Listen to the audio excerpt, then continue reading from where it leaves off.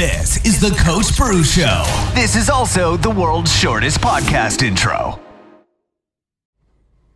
How to save $750,000. Welcome, everybody, to the Coach Bru podcast. How'd I do baiting the hook on that one? Let me deliver on that now. How to save $750,000. True story. I heard in an interview with the comedian Matt Rife, the interviewer. I forget which podcast it was on, but they asked him, you recently had an opportunity to meet with Dave Chappelle, who's arguably like the greatest comedian of all time, or at least of this generation. And they said to him, like, what was the best piece of advice Dave Chappelle has given you? And he said, immediately, Dave saved me $750,000 with one deal. And he explained that the lawyers at his agency who represent him, Matt Rife, wanted him to go with a lawyer to broker a certain deal, probably for a comedy special on one of the networks. I wanted to go with this lawyer who would do it for 5%. 5% of the total deal. And he ran that past Dave Chappelle and just said, hey, my agency wants me to go with this particular lawyer who is, quote, only charging 5%. Is that normal? Like, what would you do? And Chappelle told him, he's like, yeah, sadly, it is normal.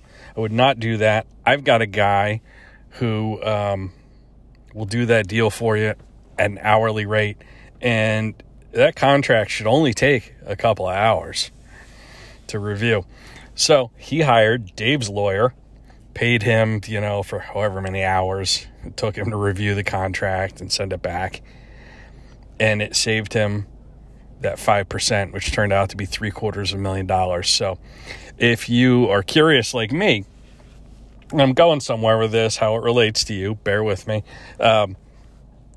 So if you do the math on that, it's a $15 million deal. And he saved them $750,000. Anyway, how does this relate to you? Well, oftentimes, without the benefit of a mentor or, an experienced industry veteran that we can use as a sounding board, we make expensive mistakes. So my question for you is, who is your sounding board? Who do you go to for advice before you pull the trigger on a decision that might be very costly for you? I think that's just a great example of, the value of having a mentor.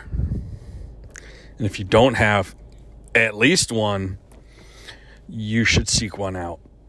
And there are plenty of people who are further along down the road that you're on, who, if you reach out to them in a facilitative way, not a manipulative way, would be happy to be that sounding board, help you out, because someone helped them get to where they are. We don't go on this journey alone. People receive help. And it just reminds me of the meaning of the word sensei. A sensei is, in martial arts, kind of the master instructor who teaches the students. Well, the definition of the word sensei is literally one who has gone before. So in many regards, you are a sensei to someone. You have gone before the people you lead. You have gone before the kids that live under your roof. You have gone before the students you teach or coach, whatever the case may be. You are a mentor, but that doesn't stop there. You need a mentor. We all need mentors. I have a number of people I lean on as a sounding board in business, in my speaking career, my writing career. People who have gone before me and are further down the avenue I'm traveling. It is invaluable. Like, I can't even begin to tell you what the financial cost would have been if I hadn't used some of my coaches and mentors as a sounding board. Much like Matt Rife did with Dave Chappelle. I'm not brokering $15 million deals, but you know what I mean. And it's important. It's important to make sure that you're not afraid to ask for help. I think too often, and I blame social media for some of this, people are afraid of looking stupid, whether it's online or offline, and they're afraid to ask questions. And then other people simply have a blind spot where they think they've got all the answers. And the one thing I've found to be overwhelmingly true is, who doesn't have an ego and who doesn't think they have all the answers? The top 1%. And I don't mean like the financial 1% in America, hashtag down with capitalism, blah, blah, blah. I'm not talking about the, quote, financial 1%, earners. I'm talking about the top 1% of achievers in every industry. The top 1% of professional coaches and professional sports have been far more receptive to bringing me in to speak, bringing me in to conduct a multi-day training with their coaching staff or their front office than, like I was a small college lacrosse coach. I'll give you this example. I had 24 major athletic programs, professional and like Division I, collegiate, major sports teams, use my book, Seeds of Success, as a leadership training manual, for their coaches, their front office, their teams, before I ever booked one speaking engagement or sold one freaking copy of that book to a small college coach in my own sport, the sport of lacrosse. The top coaches, the top leaders are readers. They don't think they have all the answers. They reach out to people who see things through a different lens and aren't afraid to ask questions and ask for help. And those are mentors, but mentors have mentors. And it's just so fascinating to me that how much people's egos get in the way as opposed to being willing to ask for help or, looking like they don't have all the answers. None of us have all the answers. Why are you pretending to? Nobody does. So I share that with you as just a really interesting story that amplifies kind of the potential financial consequence of not asking for a mentor's advice. That would have been costly. I think if you look back across your career, you can see where you wish you would have asked someone for advice or help.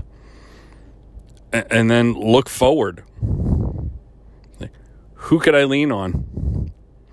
And who can I reach out to who's a little further behind me on the same road I'm on? And how can I help them? Pay it forward a little bit. I think that's super important.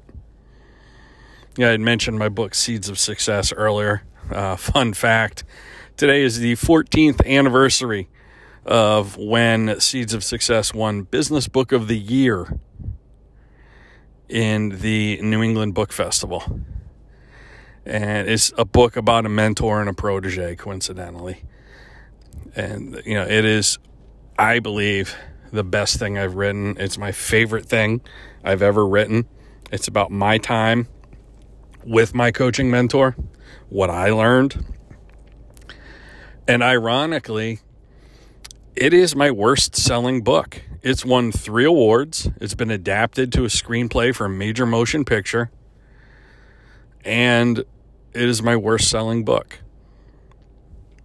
And I don't know that there's any explaining that. It was self-published, then traditionally published. There's plenty of marketing muscle behind it over the years.